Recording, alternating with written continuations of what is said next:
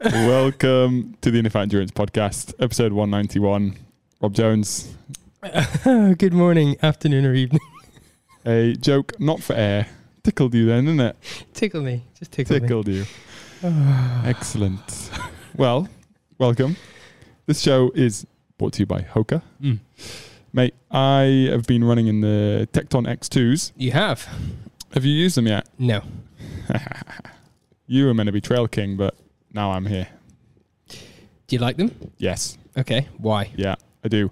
Because you're running in it feels like you're running in a road shoe, but they have this, I can't remember, Mega Grip, Vibram Mega Grip sole. So you just, you feel like a mountain goat, but with the toe box is nice and wide. They're light, the uppers. They say it's water repellent, but it still feels a bit breathable. Water can get in and out, but you could run through a puddle and not get a wet foot. It just seems to have it all if you're mixing and matching, and then the best part, you get a carbon plate as well. So you can also get a bit of speed going. Here's a question that I've always wondered about them. Do you feel like you're getting the benefit of the carbon running uphill? Yeah, if you have a quick enough ground contact time, for sure. Downhill? Do you feel like you're being thrown forward? Same thing. Like if you bounce down hills, yes. If you heel strike down them, no. But if you know how to run downhill with, flat foot and can almost do like an ankling drill on your way down, yes. Good. Mm-hmm. I'll have to try them out then. You will. Excellent. Always tricky, these shows, because we're actually in the last week, but we're recording for this week. That's confused everybody right there. So it's Wednesday today. Right. Right. And this goes out next Wednesday. So in 2 days' time, okay, we have Final Friday. Right. I got it. Yeah. So I am back from running across Saudi Arabia, Alula, from last week. Yeah. Okay. Got it. Yeah. We're all 1 week older.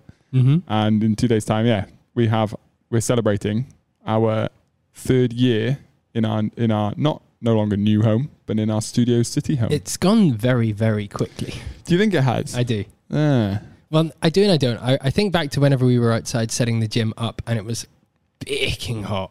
It was in August. It was in August and we were carrying things around, moving stuff into the gym, trying to figure out where to put everything. That seems like a long time ago, but then the 3 years have just been a blur of carnage. Good carnage. Good carnage, for sure. Yeah. So there's still time if you want to come along and celebrate 3 years of us being in our Studio City home. Friday, come along. What's the schedule? What's the plan? What do people need to do? Actually, I am still recruiting for my team. Mad. My mind's filled. Is it? Yeah. Are you the person with 30 in your team? Not 30, no. Not 30. Definitely around 20, I think. And a couple of VIPs in there as well. I'm currently up to 12. It's not enough. No, I know. I need more. Yeah, get recruiting. Yes, can you let me? I'm stealing Jess's clients now. Yeah. Well, turn up between 5 p.m. and 5:30 p.m. Mm-hmm. And if your boss is like, where are you going? Just be like, got an emergency. Just leave. Or bring your boss as well. That could work. And then just be ready to work out as part of a team. All the usual low-skilled movements will be taking place, such as running, rowing, ski-erging, air biking, push-upping, sit-upping, burpees, air squatting, definitely burpees, burpeeing. Mm-hmm. What else do CrossFitters love to do? Talking, take the tops off, topping offing, and what else will they do? Lunges. I bet there's lunges in it. There'll be, I reckon, dumbbell snatches, something with a wall ball. Mm-hmm. Yeah, but it's not really about the workout. It's about coming and just celebrating. It's about community. With your community. Mm-hmm. Exactly. People are quite excited about it. It's going to be a good event. They should be. It'd be awesome. We've had a good time every single one of these Final Fridays that we've been to. Yeah, do you remember the last one? It was in a bit of a training block. So I was using the 8-pound dumbbell, which is like 4 kilos or something. Boss is getting so annoyed. You nearly dislocated your shoulder because you picked it up to throw it up in a dumbbell snatch and forgot how light it was. Boss gets really annoyed at me when I do stupidly lightweights. What's the point? All the point. Oh my god. Very good. Excellent. Right. What are we talking about today then? Well, Well, there's been some news recently, and I thought I'd give a bit of a news. rant. Yes, that's right. A bit of a rant. I'll zone out now. Yeah. And I think why it's important, because oftentimes people complain and they don't come with solutions to problems. And I think we're now seeing in the world of triathlon a solution to a long time problem. The problem being Ironman. Right. Why is it a problem?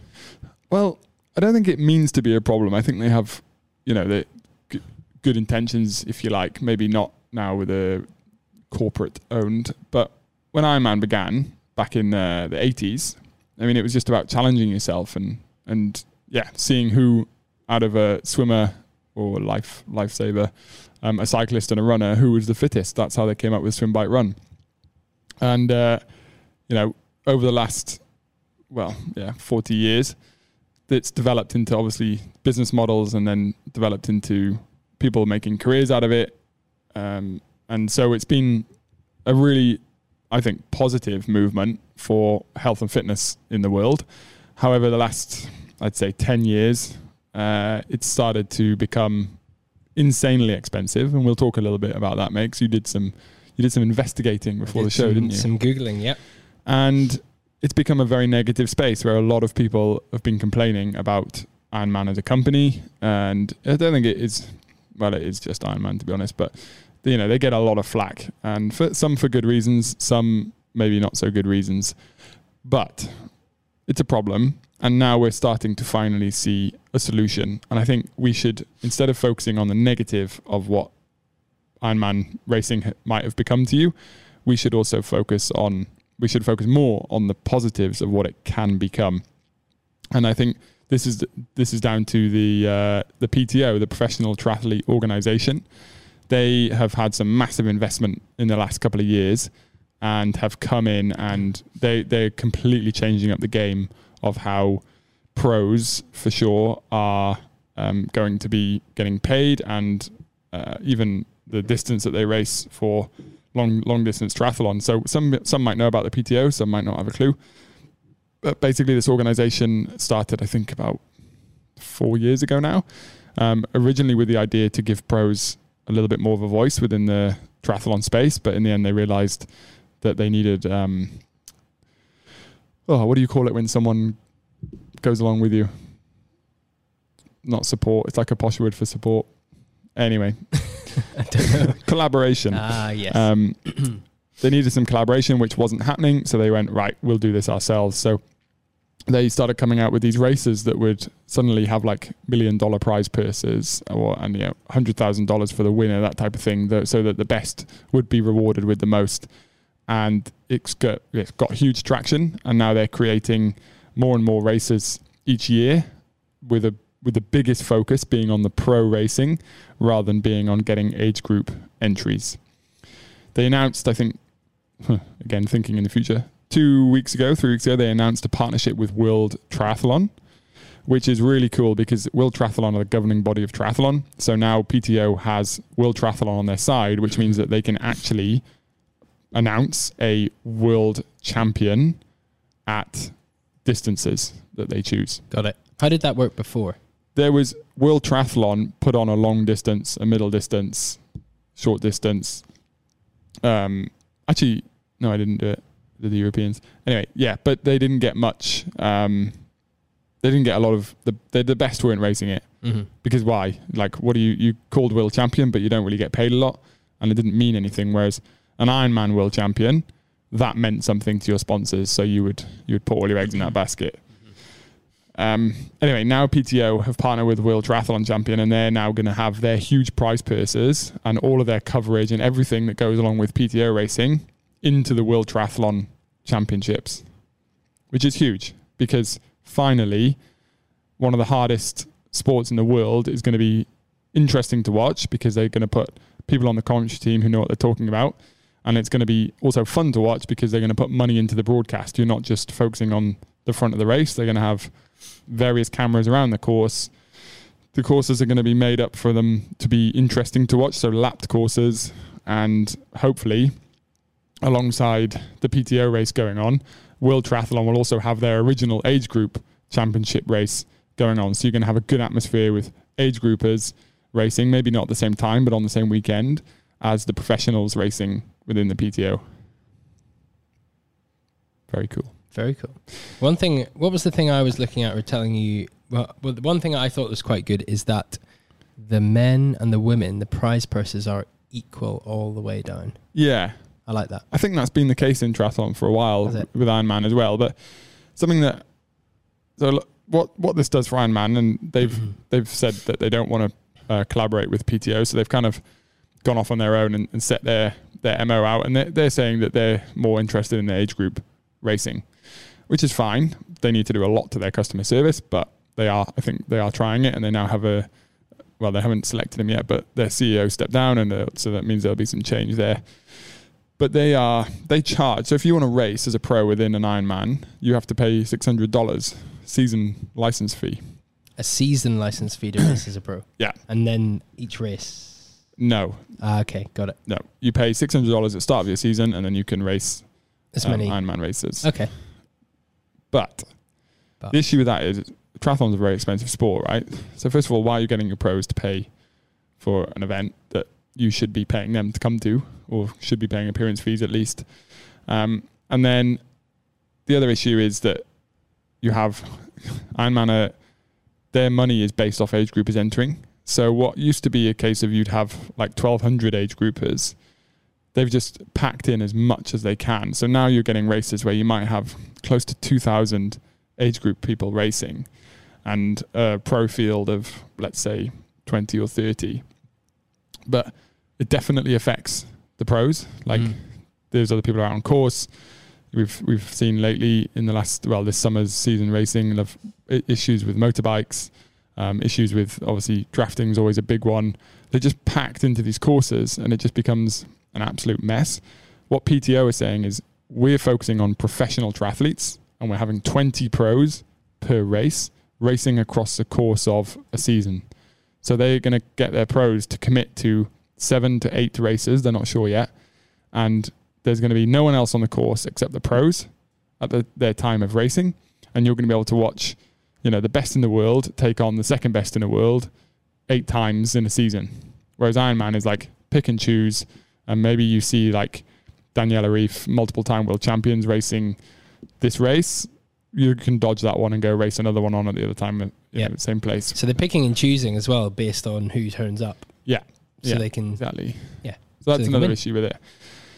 So I think why I'm saying this, long-winded explanation, PTO are doing something incredible for triathlon.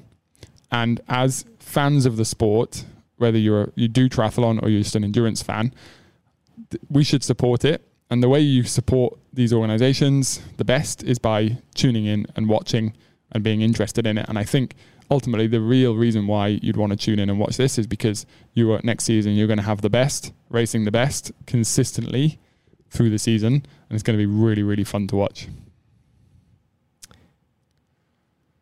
Vote with your eyes. I wonder what the coverage will be like. It's good. I mean, if anyone's watched it this year, they have commentators who actually know what's going on rather than blokes who were really good in the early 90s and haven't got a clue anymore what's happening. And they have, people who with actual opinions on the sport, which is great. And then they have looped courses, so they can set up multiple cameras so you can see what's happening in like the depth of the field as well. Yeah. I must admit, the only time I've ever watched really triathlon is during the Olympics, I believe. And actually some of the other races where it was, I think, the World Championships, but yeah, it was all Olympic distance. And it's always good fun to watch. And they have good camera angles, loop courses, like U-turns. Yeah. Like people slipping off bikes and stuff. It's always it's fun to watch. Yeah, you like to see like the odd crash and then people get up and then return to racing. It's all draft legal stuff I've watched. PTO have this niche distance where it's like 100k total. I think it's 2k swim, and then they're doing 80k bike and then an 18k run. Okay, and it's like 4 and a bit hours of racing, and it's just good enough. Like it's good to watch because it doesn't take your whole day up, but you can have it on in the background and still be quite interested in it. Yeah. And it's just, triathlon's in a great place at the moment in terms of the professional side of things, and it's awesome to see And you got people like Christian Blumenfeld, the Norwegian, who's just rewriting the rule book when it comes to like how triathlon racing should happen. So he raced the Paris test event. Then he got on a plane, flew to Singapore. And he raced the Paris test event on Thursday or Friday. Got on a plane, went to Singapore, landed on the Saturday, raced the PTO Open, Asian Open on the Sunday, won it. Then now it's been, but we're recording this before. On the weekend is the 70.3 World Championships, which he's also racing. Interesting. Don't know how he's done. Don't predict he's done well, because jet lag definitely catches up with you. But it's just cool to see, you know, these guys coming in and just rewriting. It's a bit like Tadej Pogacar and Jonas Vingegaard in the Tour. It's like normally the first week you never attack, sit in a group, find your legs. The last 2 weeks of Grand Tour are normally the ones where you see it won or lost. But these guys are just attacking each other from the start, week one. You're seeing that as well, actually, in ultra distance running. So Courtney Dauwalter is going to UTMB after doing Western States. Same with Tom Evans, actually. He did well at Western States, and now he's gone to UTMB. He won it, didn't he? He won Western, yeah. He did well. So did Courtney. She won. Wow. But they're both going to Western. They're both going to UTMB as well. And so 200 milers in the summer. I think Courtney did one before that as well and won. So she's going for a triple. It's mad. It's good. And what it means is Ironman either need to step up, which is only a positive, right? If they get better, that's only a positive for the sport, or they're slowly just going to die a death. And that's also positive because it gets rid of a bad player within the triathlon world. So I think let's not keep focusing on negatives of it. Get behind the PTO, vote with your eyes, which means tune in, watch as much as you can. And yeah, the other side to it is and I've spoken to a few people lately about, you know, next season, Ironmans, blah, blah, blah. If you're not keen to race them, then support your local triathlon races. And we're going to talk a bit more about that in today's show. But there's so much triathlon racing. I mean, run racing, cycle racing. There's so much around. Don't get caught up if it's not a big name. Just support, go enter, have fun. I mean, that's the real goal here, isn't it, behind it? For the people that we are talking to, they should be having fun. Yeah. They're not going to win. Yeah. They might win local age group races, but ultimately they're going to have fun.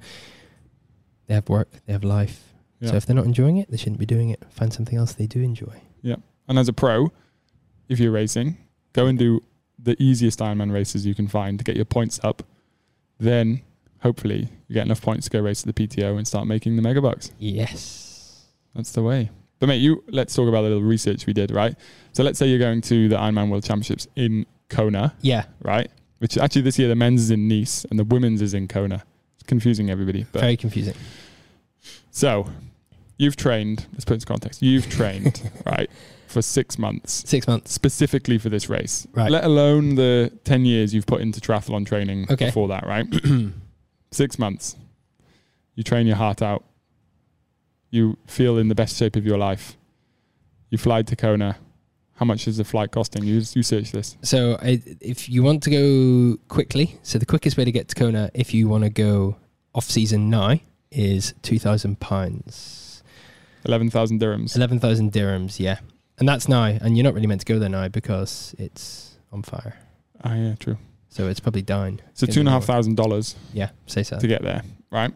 Hotel. But also it's your biggest race of your life. So you're taking family, friends, at least one friend, girlfriend, wife, husband. There we go. So boyfriend. 5,000.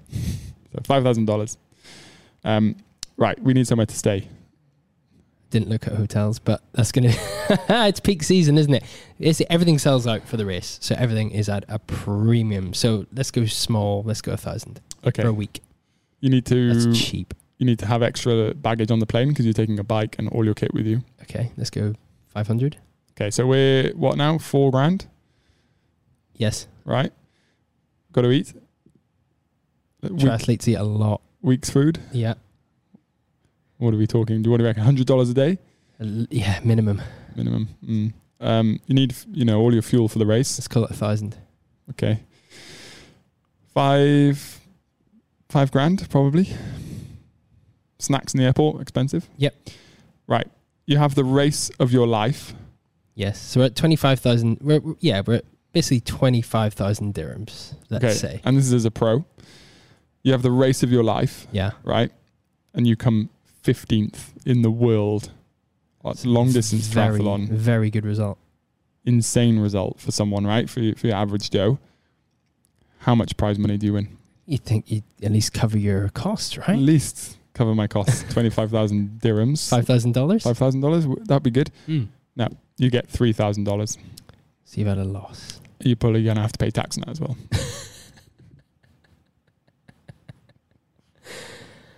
Yeah. That's the problem. Where would that put you in the PTO? I don't know how many points you'd get for that. But yeah, PTO prize purse. I think you would. I think they're about 1,000 or 2,000 more than that for like the same place. What does first place get in Ironman? If you win Kona, you are on $125,000. Okay. Yeah. Second place 65,000, third place 45,000, fourth place 25,000. So fifth place 20,000. So basically you have to come down. You have to basically come top 4 to recoup your money. Oh, because $25,000 is different to 1,000 dirhams. Oh, sorry, yes. But you got to be in the top 10 for sure. It's a shame. Yeah. But that, I think, is something that makes triathlon quite special. Is a lot of people do this for the age group. The pros do it for certainly to make a career and the money, but mainly for the passion. I suppose it's much the same. Like people that run long distance, lots of people that run marathons, they know they're not doing it for money. They're doing it to experience something and to learn about themselves. Much the same with triathlon. There's just 3 disciplines. Yeah. It always surprises me how many people get into triathlon that don't have a swimming background and aren't very good swimming, or aren't very good at swimming. That always baffles me. I can bike, I can run, but I can't swim. So the drive and the love of it has got to be huge to get into a pool to do something that, one, you're not very good at, and if you're not very good at it, swimming is hard. Swimming is hard at the best of times. Yeah, boring as hell. I quite like it, but if you're not a good swimmer, then it's a lot of dedication and strong will to get in that pool. Yeah. Anyway, I thought I'd share main message. Positivity is coming. We should support it with eyes. Also, subscription models and all that are on there, and that's a good way to support the sport. And the better the sport does at the top end, the better the sport does in the age group level as well. And that's ultimately what we want. Excellent. Right, we are 22 minutes in. Let's get to the topic of the show, shall we? If you could only eat one breakfast the rest of your life, what would you eat? Steak and eggs. Really? For breakfast every day? Yes. Wait, hang on. So I've gone for steak and eggs. I'm thinking, no. Steak and oatmeal. Steak and oats. Steak and oats every day. Yeah, I could live on that. Because you got your fats, you got carb, you got protein. You could survive on that. You haven't got nutrients. Steak, eggs, and blueberries. It's getting bigger.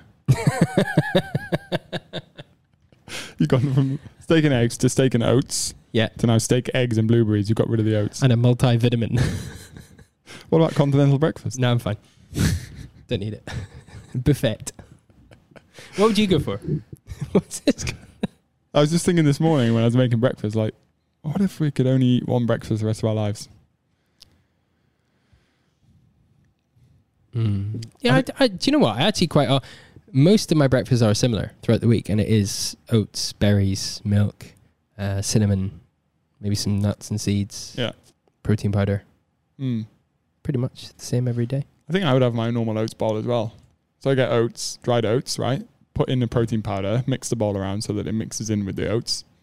Then I add in almond milk normally, or oat milk. Then a spoonful of peanut butter. Then a handful of blueberries. And then honey on top. It's pretty much the same as me. Very similar. Are we the same person? I actually put my post-run breakfast on Instagram this morning, and it is... Did you? Yeah, it was exactly that. It's 717 calories. Is it? Is what I measured out. A cup of oats, cup and a half of almond milk, protein powder, 2 tablespoons tablespoon of peanut butter, a cup of blueberries, cinnamon, collagen powder. That's not 17 ounces. 717 calories. 717. Yeah. Yeah, I would agree with that. Yeah. Good. Excellent. I thought I'd just throw that curveball at you. Next week, find out what Rob Jones will eat for dinner. If I had to have the same dinner every day, pizza. Right. Races in the UAE. They are coming. They are coming. What do we need to know? So, if you're like me, you've probably had multiple meetings with people that have or are already planning their race season through to next summer.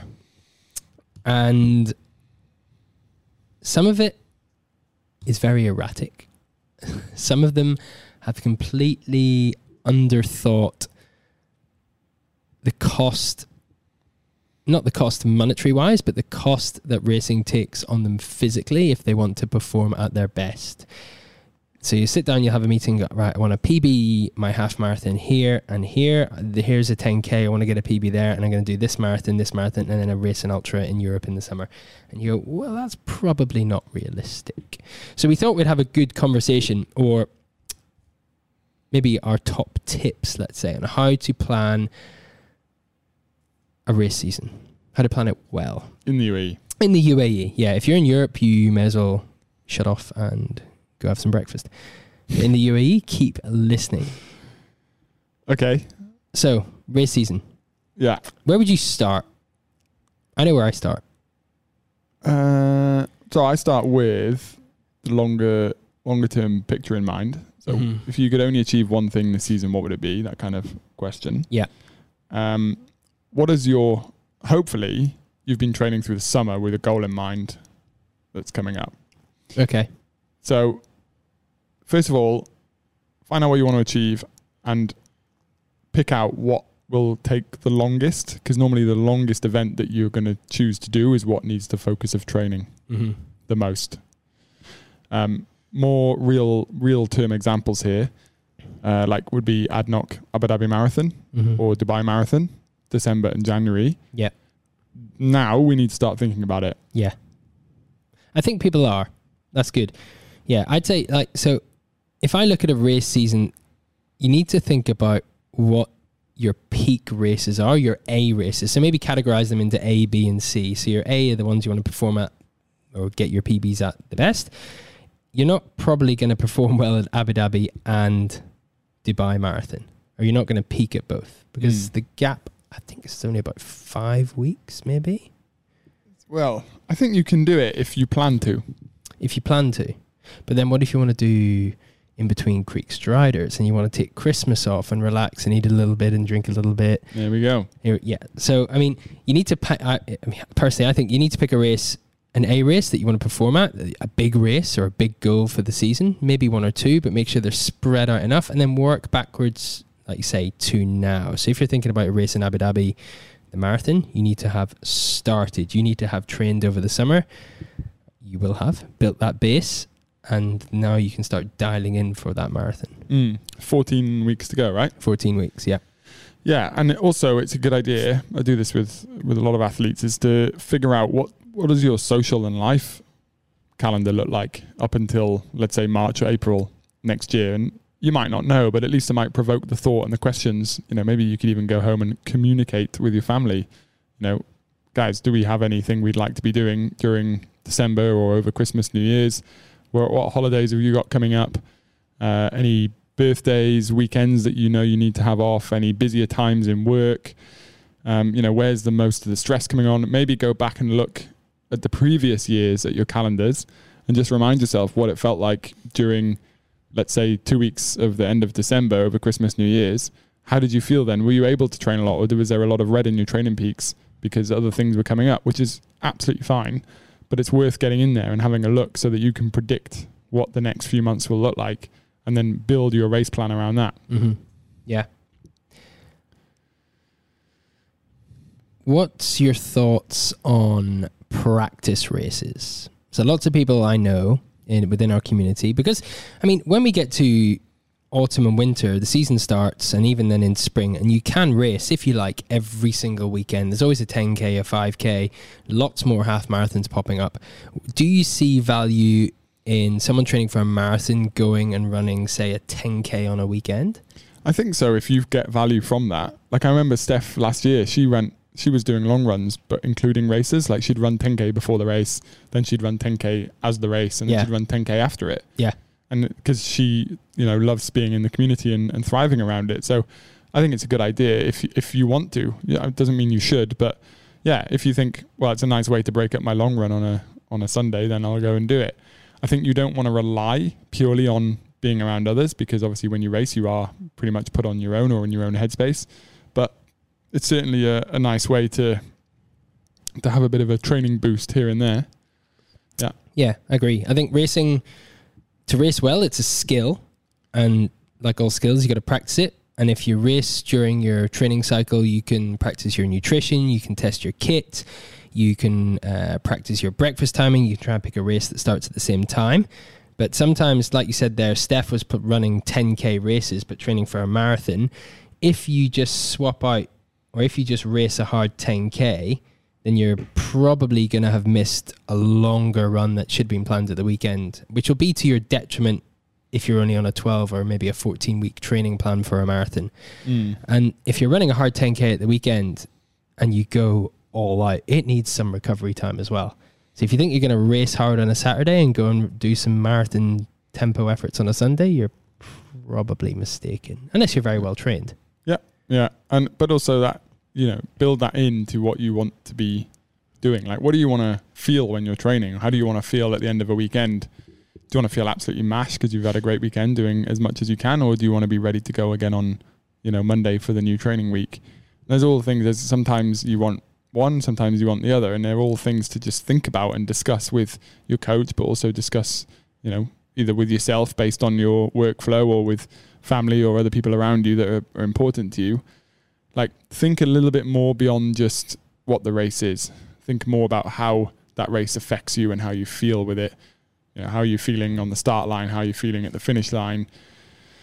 Because if you're getting very nervous on start lines, maybe don't enter as much. Yeah. Save up that energy for when it really matters. Avoid overcommitting to races. Yeah. I think, if you want to run your best and that's your ultimate goal, then you've probably got to focus on picking quality races over quantity of races, especially if you've got your eye on marathons. So if you're running too many races during your marathon build-up, it's going to erode the effectiveness of your training, I think. Okay. What about...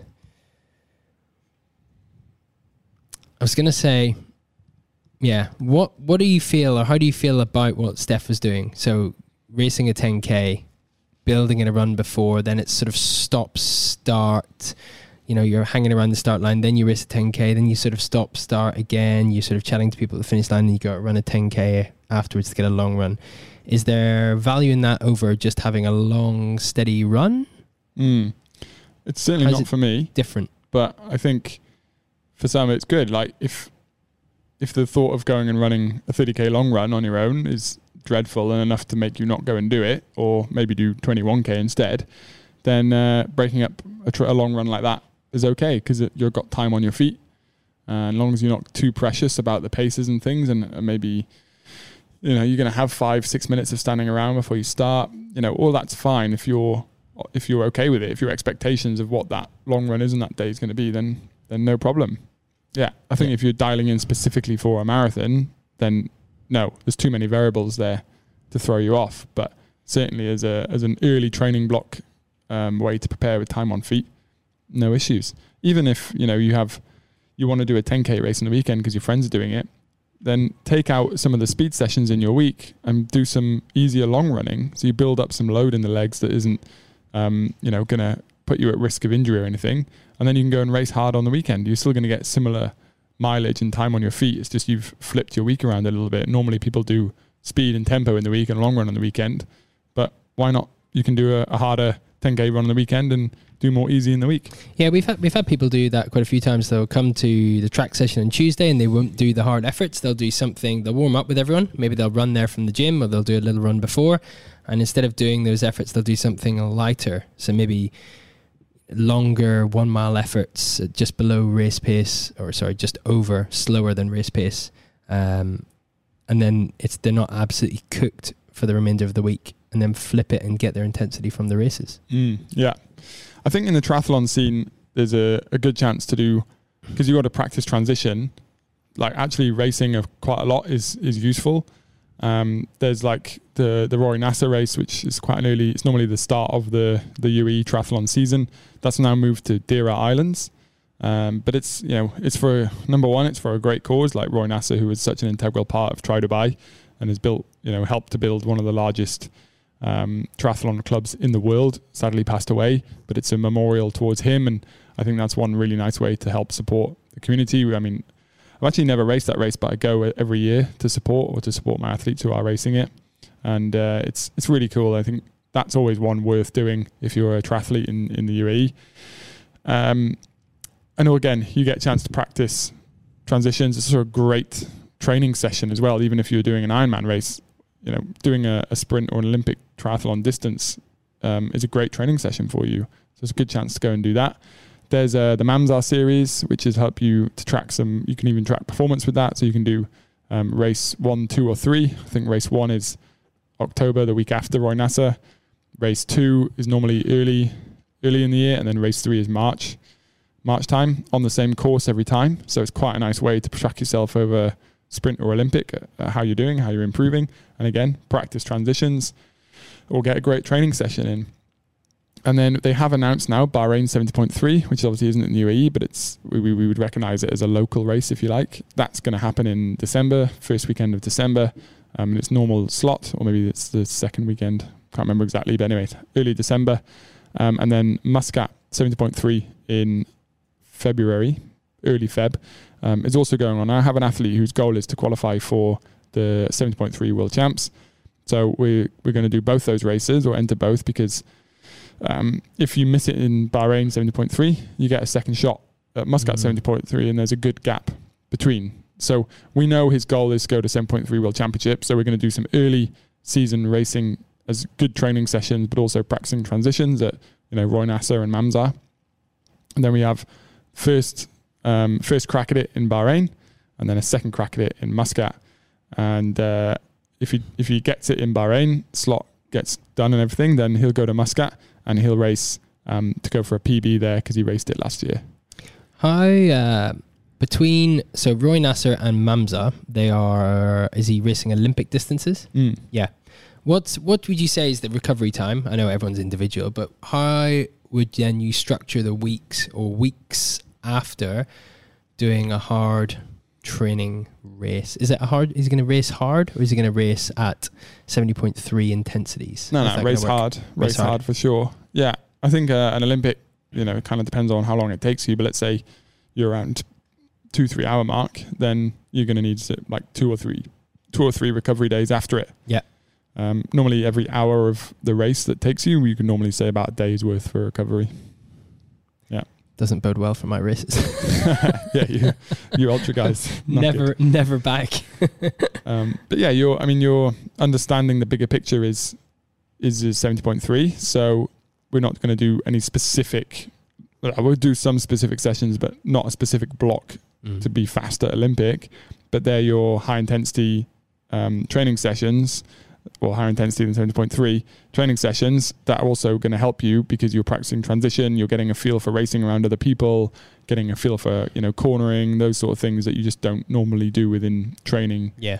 It's very hard to mimic that, isn't it? It's hard to mimic the high intensity of that, yes. And then, post that, you make sure that they're getting recovered first, and then you'll do a specific 70.3 block in towards the 70.3s. I know people would love to have a date for Dubai 70.3. It's just no one knows. There's no... That used to be such an easy calendar build. You'd have Bahrain early December, and you'd have Dubai 70.3 somewhere in Feb. But now it's just... I don't think it's coming. I don't believe it will either, but you never know.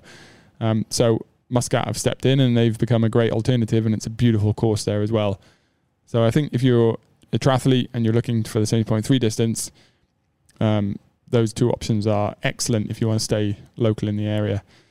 On Ironman level, obviously we don't have an Ironman in the region. There's Ironman, my mind is gone. Salala? Israel. November time. If you're doing that, then you need to be pressing panic training button now. Press. But let's talk about, let's say you're going to do an Ironman next summer, or you plan to, then you've got to definitely think where you're going to have a bit of a season break in your next 9-month block. So you can still race the 70.3 we just talked about, but you're then going to have to think, right, I've then got another, say 4 or 5 months where I'm going to be training for an Ironman in summer. Now that's not easy to do that without a break in between. So yeah, you might want to be good with racing. Let's say you want to do Bahrain and Muscat, race Muscat, and then having 2 or 3 weeks just downtime, take it off. Or alternatively, race Bahrain and have the Christmas period off where you can really recover, and then you go into a Ironman training block to start your year and build through to your Ironman in the summer, which might include Muscat as a bit of a training weekend, but not trying to target it as your best 70.3 time. Or alternatively, take the rest of this year to just relax, have fun, experiment, build up your base, and then start in January training for your Ironman and using, again, Muscat, which, yeah, it'd be difficult to get, again, to peak for that. But maybe if you have a good training month through December, then a little bit of a break over New Year's, and then you've got a month or 6 weeks to Muscat, you could target that race to do really well in, and then go on to build for your Ironman. But certainly don't try and do everything at the back half of this year, everything at the front half of next year, and then an Ironman in the summer. You're probably going to get there pretty burned out. Mm-hmm. I was going to say, yeah, we have quite a lot of people. There is no real off season in the Middle East, in the sense that what a lot of people do is they'll train and they'll race all through the winter months, and then as soon as the hot months come, they'll go on holiday to Europe and they'll race in Europe in the summer. So they're getting next to no downtime, because then they come back in August ready to get fired up and train again for a winter race. Yeah. So how important or how long should people be taking for downtime? Or should they plan it in? Should they not? Is it sustainable? Yeah, I mean, as I just said, I would definitely plan it in, and then I would do it the way I just talked about, with recognizing where your main races are. Certainly if you're doing an Ironman in summer, you need to have downtime somewhere within the 9 months before that. Otherwise you probably will get there completely burned out. But plan it in around family time, work stress, all those things. And then once you've got that done, let's say Ironman's in June, then be prepared to have 2 months sort of off plan, if you like, because it's not good. It's not healthy to be training all the way through the summer here in Dubai. Like I really, the year after year that I watch people do it, I just think, nah. And having done it myself, to dehydrate yourself as much as you do, trying to train in these conditions day on day, it's not good for you. It does take its toll. I've been back 2 weeks and I'm starting to feel like I need to dial it down a little bit more. It doesn't help that I've just come back from Saudi Arabia. But yeah, I can start to feel, I don't feel like I'm recovering as quickly as I should be. Yeah. And then you're going into the best weather climate for training here in the winter months from, end of October onwards till early March. We're in no better place to be training, and you're going to take months to get over the fact that you've trained through the summer and you can't actually enjoy the best time here. Yeah. You want to go into the winter season so you can race. Yeah. Yeah. Or just train and have fun. Perfect. Yeah.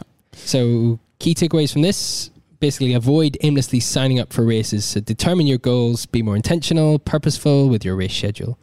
Is your goal to race fast, or is it to race often? If it's fast, pick a couple of key races within the year where you want to peak. Layer in a few tune-up races, help you prepare. Plan some time off after your race to recover. Have fun. And that's it, I think.